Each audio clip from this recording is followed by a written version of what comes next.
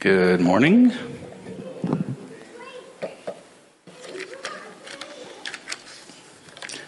I am a little nervous this morning, but not for the normal public speaking reasons, but because I'm delving a little more into just personal makeup of things God has told me, or just verses and everything. So whenever I share about myself, I get nervous. It's not even, you're probably going to think by the end of it that it's not even that much of a thing, but it's whatever it is. So whoever has ears. So let's get into it. I'm also going to be working on my speaking and how I feel comfortable doing it. So I'm going to probably take some pauses here and there, make sure I'm going on the same path. So I read a book once called The Sign of the Beaver. And anytime that I've mentioned this book to anybody, nobody knows what I'm talking about. But it did exist, and I did read it, and I think it even won some kind of Newbery Award. So, I mean, some people know about it.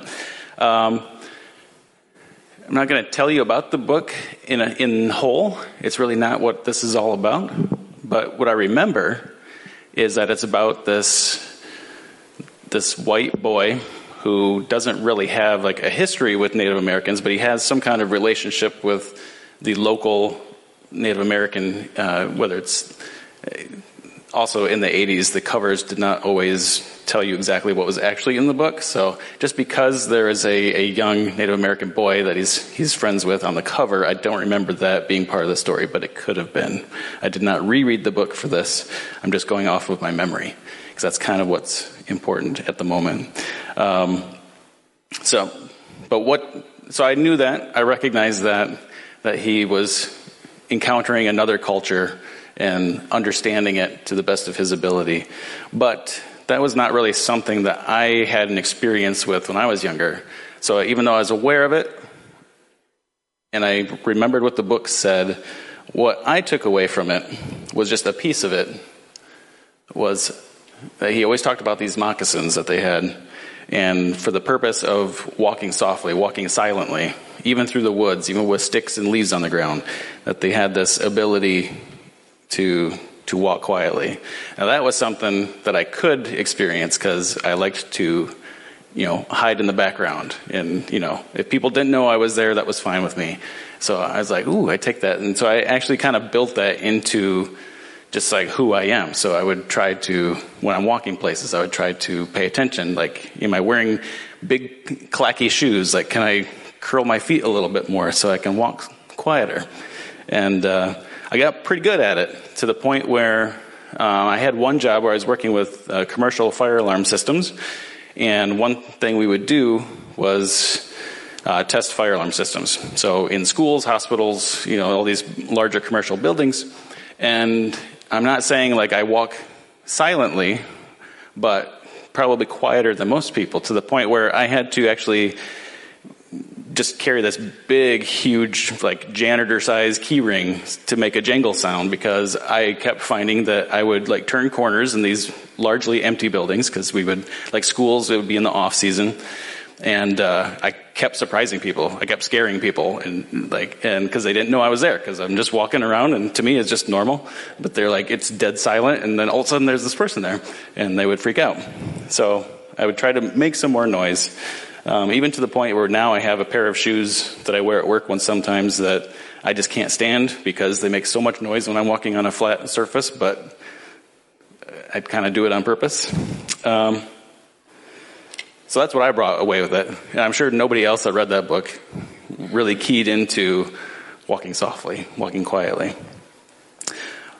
Another book I read was this, Tortured for His Faith. This is not, it's not a book that I reread, but this is one I read when I was younger.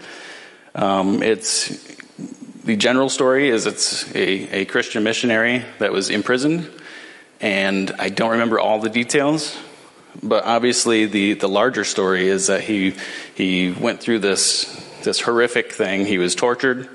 He did survive, but just again, it wasn't a life experience that I had. It's always good to to key into other people's life experiences with these things, to remember what's important. But again, there was still something there that I knew was there, but I couldn't quite key into it.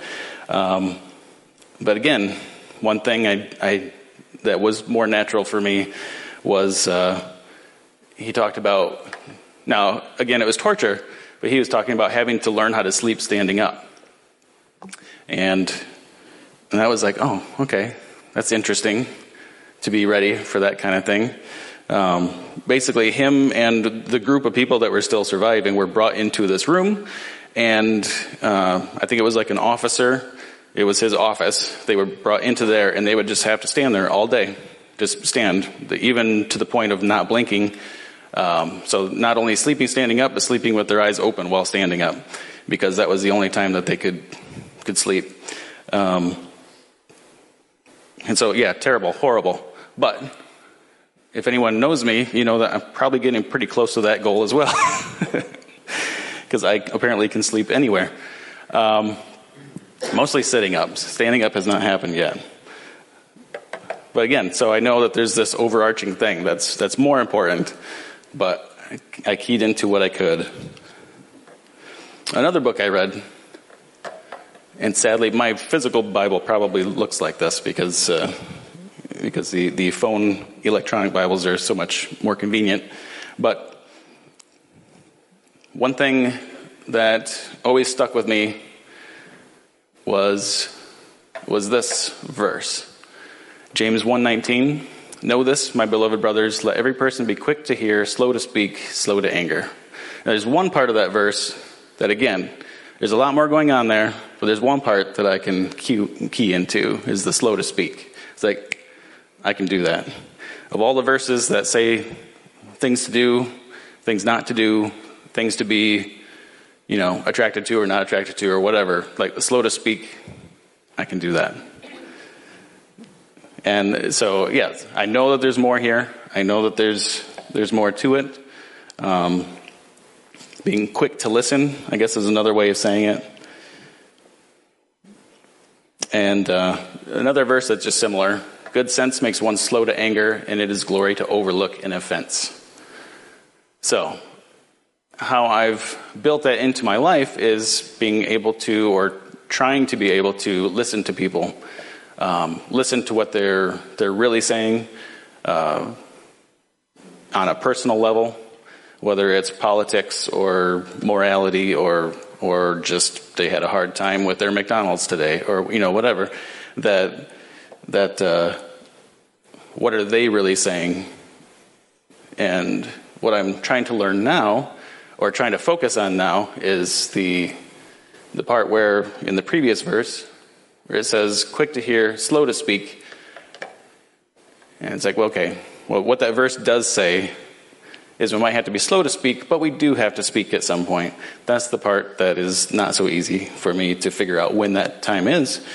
But also, when that time comes, what should I say? What is the... Oh, okay. This is not a surprise, it's just I forgot where I put it in the order of things. So 2 questions when it comes to listening and speaking that I kind of focus on is, first of all, is God enough?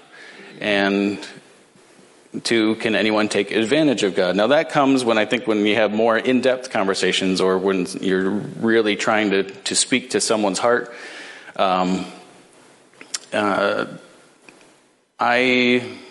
I am online. I don't engage in a lot of deep social discussions online because again, my focus on trying to be quick to listen is, I would say my very first thought when I go online and see discussions is like, nobody's listening. Like, even people that I agree with, like, I don't even want to talk to them because they're not even listening. Even if you agree with them, it's like they're just saying the same things that they say. So that's me, so I kind of back off of that kind of stuff. But there are times to speak. We are called to stand up. We are called to fight for things. But I just want to make sure that I'm fighting for the right thing. And I hope that everybody else can do the same thing.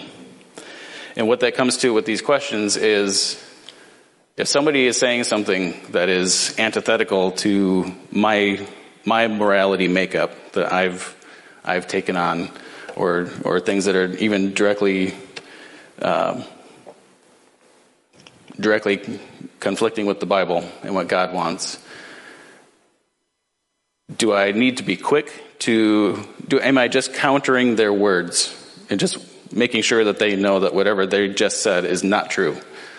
Or is truth enough? Is God enough in truth? Can truth survive the Alpha and the Omega? Truth will always be there. Whether we understand it, whether we believe it, whether we say it, it will survive. That person may not always survive, but truth will survive. So am I fighting to keep truth alive? I don't think we need to do that. But if I'm going to fight, I need to keep truth alive in myself, and if I have anything to speak into to help truth alive in that other person, that other people, the group of people, the world, whatever. So in that case, we have to find out, we have to listen. We have to know what they're saying, how they're viewing things, what angle they're coming at, so we know how we can speak to their heart.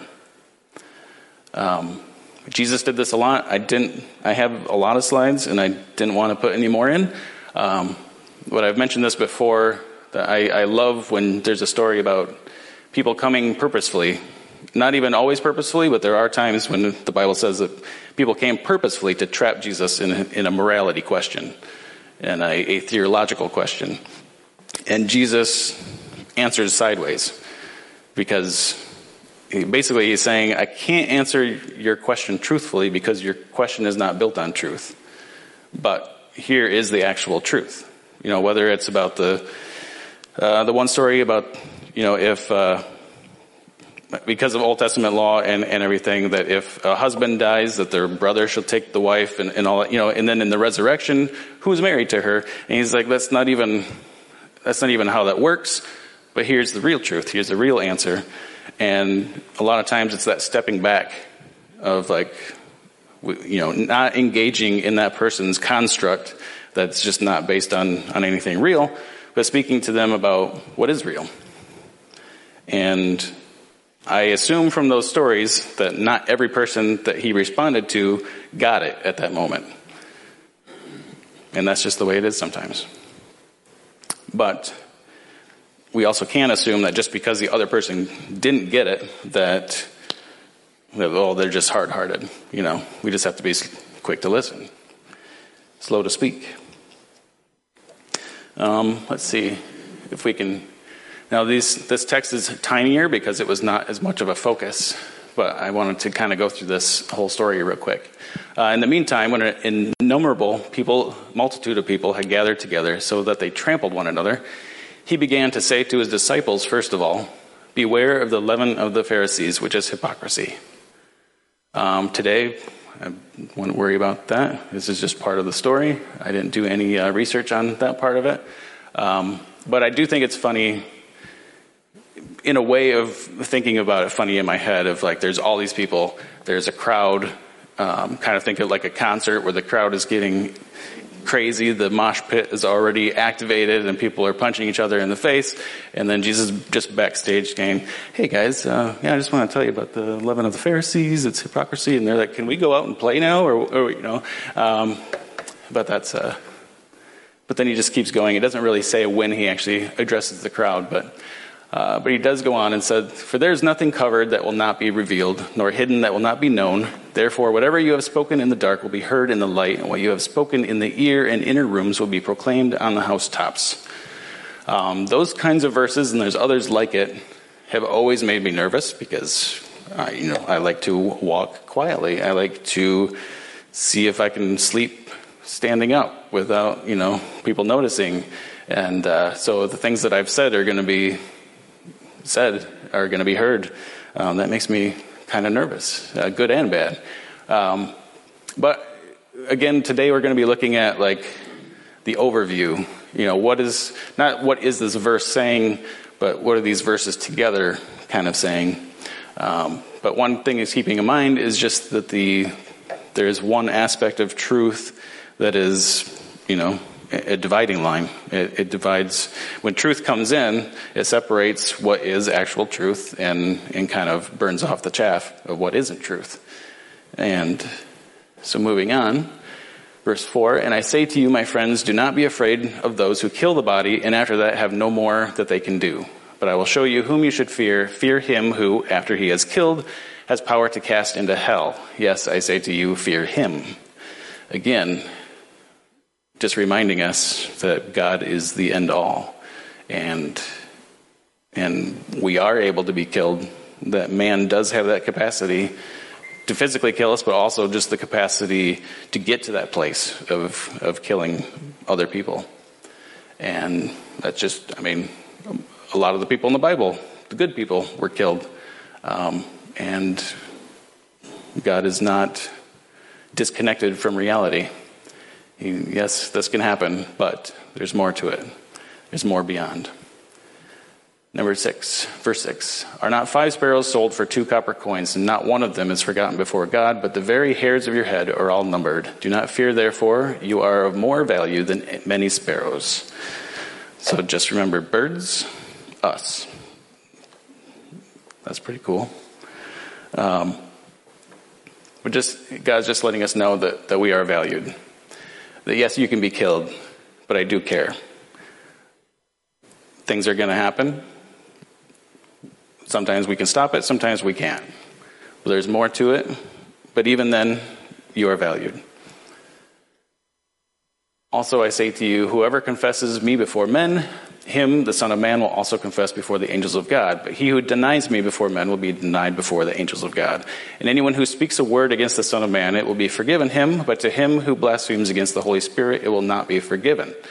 Not a huge focus on these verses, except to just say now he's talking about, in a sense, he's got our back. And that's going to become a theme with some of these verses, is just that God's there. That he values us, even when bad things happen. We have a chance. We have a say in this, obviously. That's what these verses are saying. We can deny him, or we can confess God before men. And he's got our back. Now when they bring you to the synagogues and magistrates and authorities, do not worry about how or what you should answer or what you should say, for the Holy Spirit will teach you in that very hour what you ought to say. I like these verses. These verses are not saying that we can't come up with, figure out what we believe and apologetics and stuff and ways of explaining why we believe what we believe and how it can make sense to people. But that's not always what's called for in the moment. It's good to have that stuff if you need to fall back on it, or if God is saying, yeah, say that. But again, that quick to listen, slow to speak thing is maybe God is saying, okay, that's all. You have all of this information, and that is all great. But right now, I want you to say this. And then verse 13, then one of the crowd said to him, Teacher, tell my brother to divide the inheritance with me. So that's where we end with the story, because this guy wasn't listening, and so we're going to move on from that guy.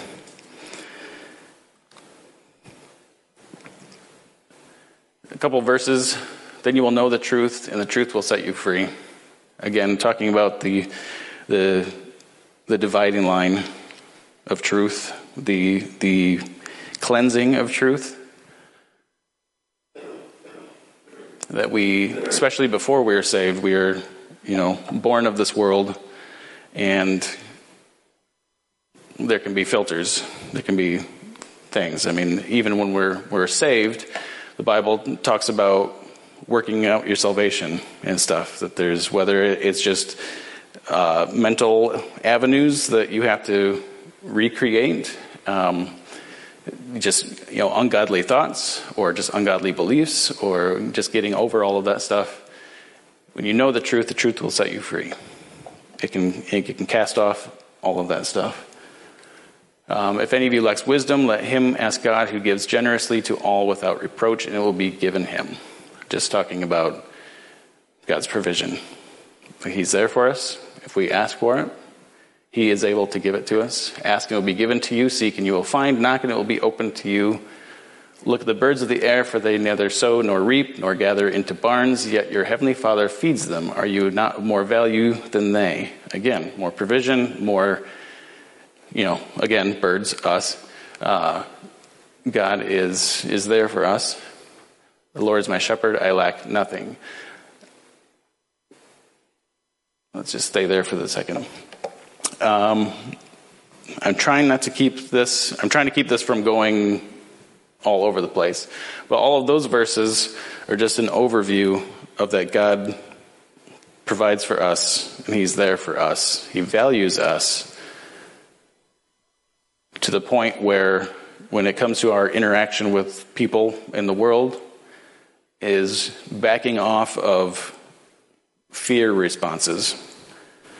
That when somebody says something that is not godly, when they have a belief and they're attacking us with their belief or something, that we don't need to respond in fear that they are going to damage truth. Because truth is everlasting. But we need to speak truth in that moment. But we need to speak it not out of fear, but out of what God wants us to say.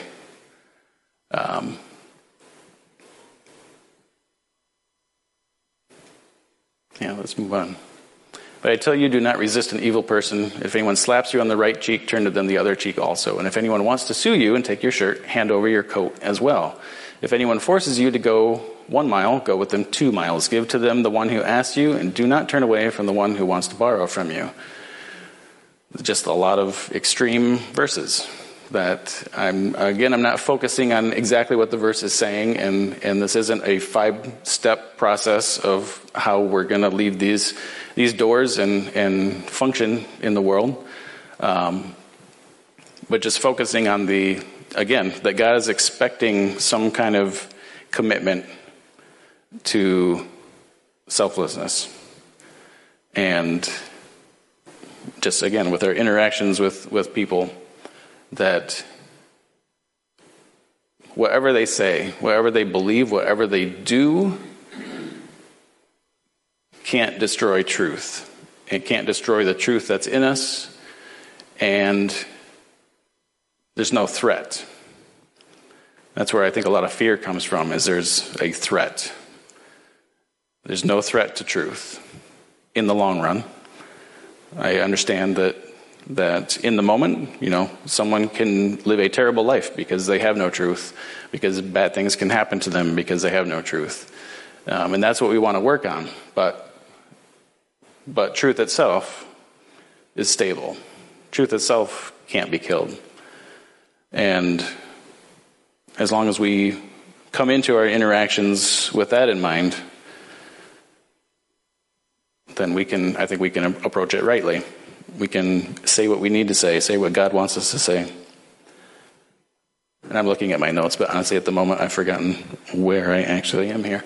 But I say to you who hear, love your enemies, do good to those who hate you, bless those who curse you, pray for those who abuse you. Similar to the last verses we just looked at.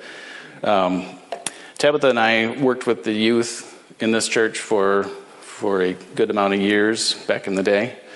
And one of the exercises that we came up with is kind of one of my favorite ones, probably because, God gave it to me, was just talking about this kind of things, and pray for those who abuse you. And working with youth, teenagers in school, one of the exercises was just, if you have a bully in your life, or just think of somebody who you just can't stand, someone who's just, when you're around, whether they're just annoying, a little brother or whatever, just someone you don't want to be around. And just challenge them to pray for that person for the next week, until we had youth group again. And they were teenagers, so there were some of them that were just outright, I'm not going to do that. It's all right. And probably nothing's going to change there. Okay. And some people did do it. And it was interesting that the ones that did do it, the whole purpose wasn't to change the other person by praying for them. That'd be great. That's awesome. But to change our mind about who that person is by talking to God about them. And again, getting to the being quick to listen. That there's this person that is obviously not lining up with us, but what does God say about that person? And we had some success stories of people that just, if nothing else, they saw that person in a different light. And that is success. That is a good step one. And if it just stays at step one, at least they learned how they can change. And I don't believe that changing the other person will really happen until that first step is done. It can. God can do all kinds of things. But for our sake, for our responsibility, that's a good place to start. What shall we then say to these things? If God be for us, who can be against us? Again, God is there for us. I didn't double it. There we go. Going back to these questions. Is God enough? And we can be honest with ourselves. There might be times when we think, whether it's subconscious or whatever, like God isn't enough. I need more. And once we realize those, then we can go, oh, okay. I want to believe that God is enough. How do I do that? God, show me. Be here for me. And then 2, can anyone take advantage of God? Just the threat to truth. Can anyone, in this case, taking advantage, not like in a good way, but, taking God beyond where he can go. It's like, no, nobody can do that. Nobody can take who God is, take his truth, and pervert it in a way that is going to sustain, and pervert it in a way that is going to outlive God and change truth. We can't change the truth, but we can be there for it. And we can be there for other people with the truth.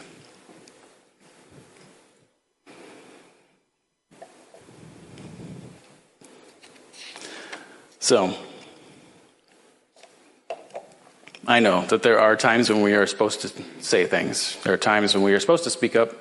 Jesus even told them, his disciples, the apostles, and everything, that there would be times to fight.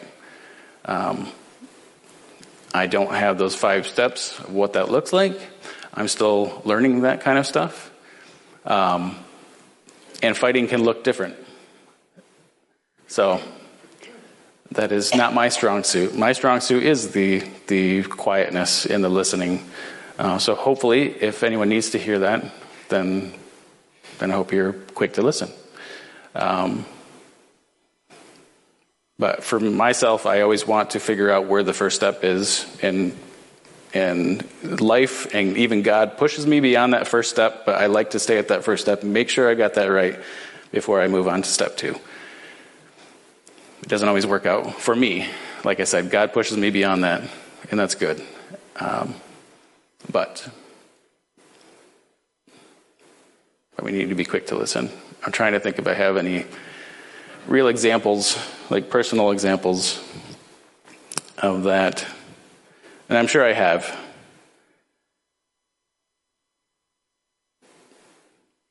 I've been in situations that have been awkward for me when people wanted to talk to me. One time on a job site, construction job site, there was somebody who was having some just personal family issues, and I'm not a counselor. I'm not a trained counselor, or I don't know, all the things I need to do. But he was just talking to me, and in the end, he was very thankful to talk to me. And so we have on a commercial construction job site is a guy that's crying, and that doesn't happen every day. And I'm not going to get into the specifics of what that was, but it was interesting to be there in that moment, to have anything to say, really, because I'm not in his situation. But just sometimes it's just a single nugget, to just say to somebody. And that's why I like taking it kind of out of this context and talking about something I talked about before, dreams. That's why I like the interpretation of dreams. I'm not even going to say that I like interpreting dreams, but I like hearing people's dreams, and if God gives me any nugget to give them, that is a wonderful connection that oftentimes I don't even have. It's just a pathway to make connection to them, and sometimes you're almost like, oh, what did I just do? What did I say? Because it's like they are reacting in a very positive but very strong way sometimes, very emotional way, and that's very cool. So I'm going to end the sermon by saying that's very cool. I don't know if that's very cool, but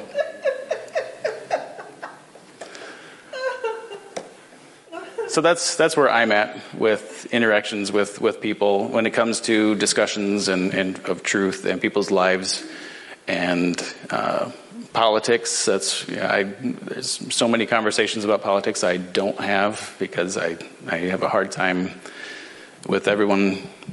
They've got everything lined up. They've got all their things that they have to say, and everybody is just saying them at each other, and nobody's listening. That's not always how it is. That's how I perceive it sometimes. But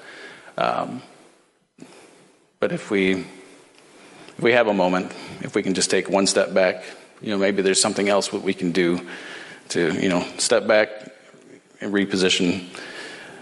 Maybe there's something else we can do that will actually reach that person, even if they're not listening.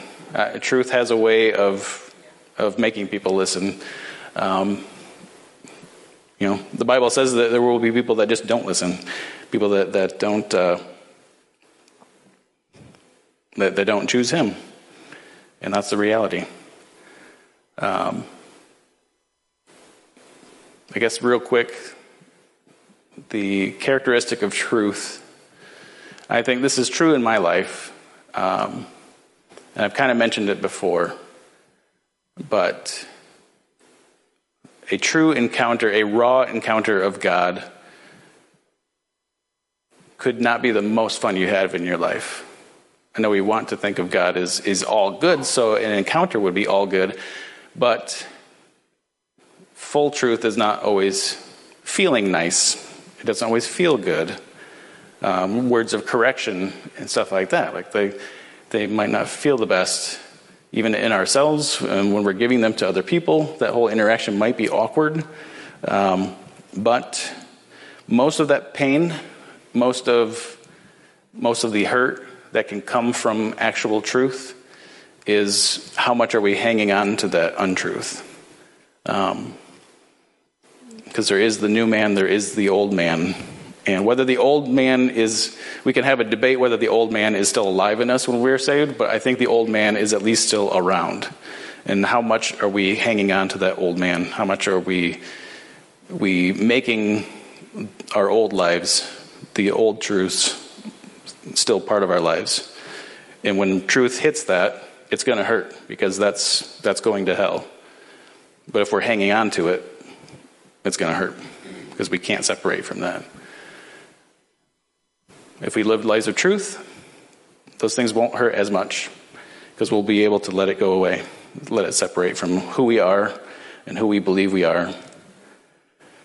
Just a little added thing there. So that's cool.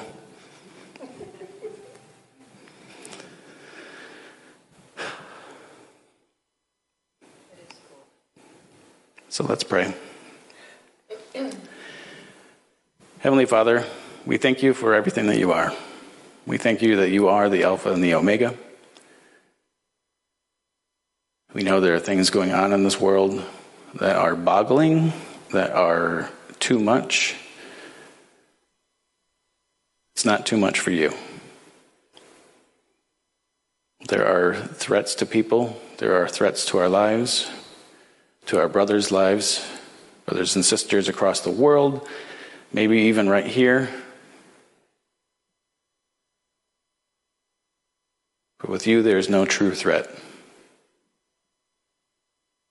We thank you for that. We thank you for all that you are.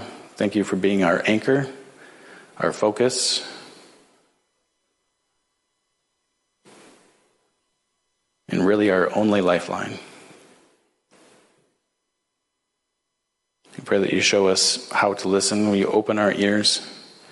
We pray that you show us when to speak. how to speak. That in the off times that you show us your word when we study, when we meditate, when we pray. But that most of that would just be in preparation for the moment, in preparation for the surprising moments we don't know we're going to have. That we're just practicing to listen to your voice.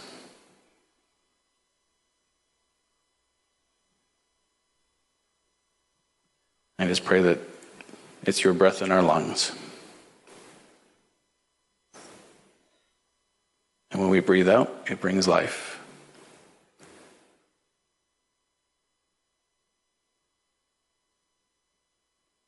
We thank you for the day that we have and the days that we may have ahead, the days that we will have ahead. And we pray, if nothing else, that we can make this world a little bit better. That we can love people as you love them. And if nothing else, give everyone the moment they deserve to make the choice.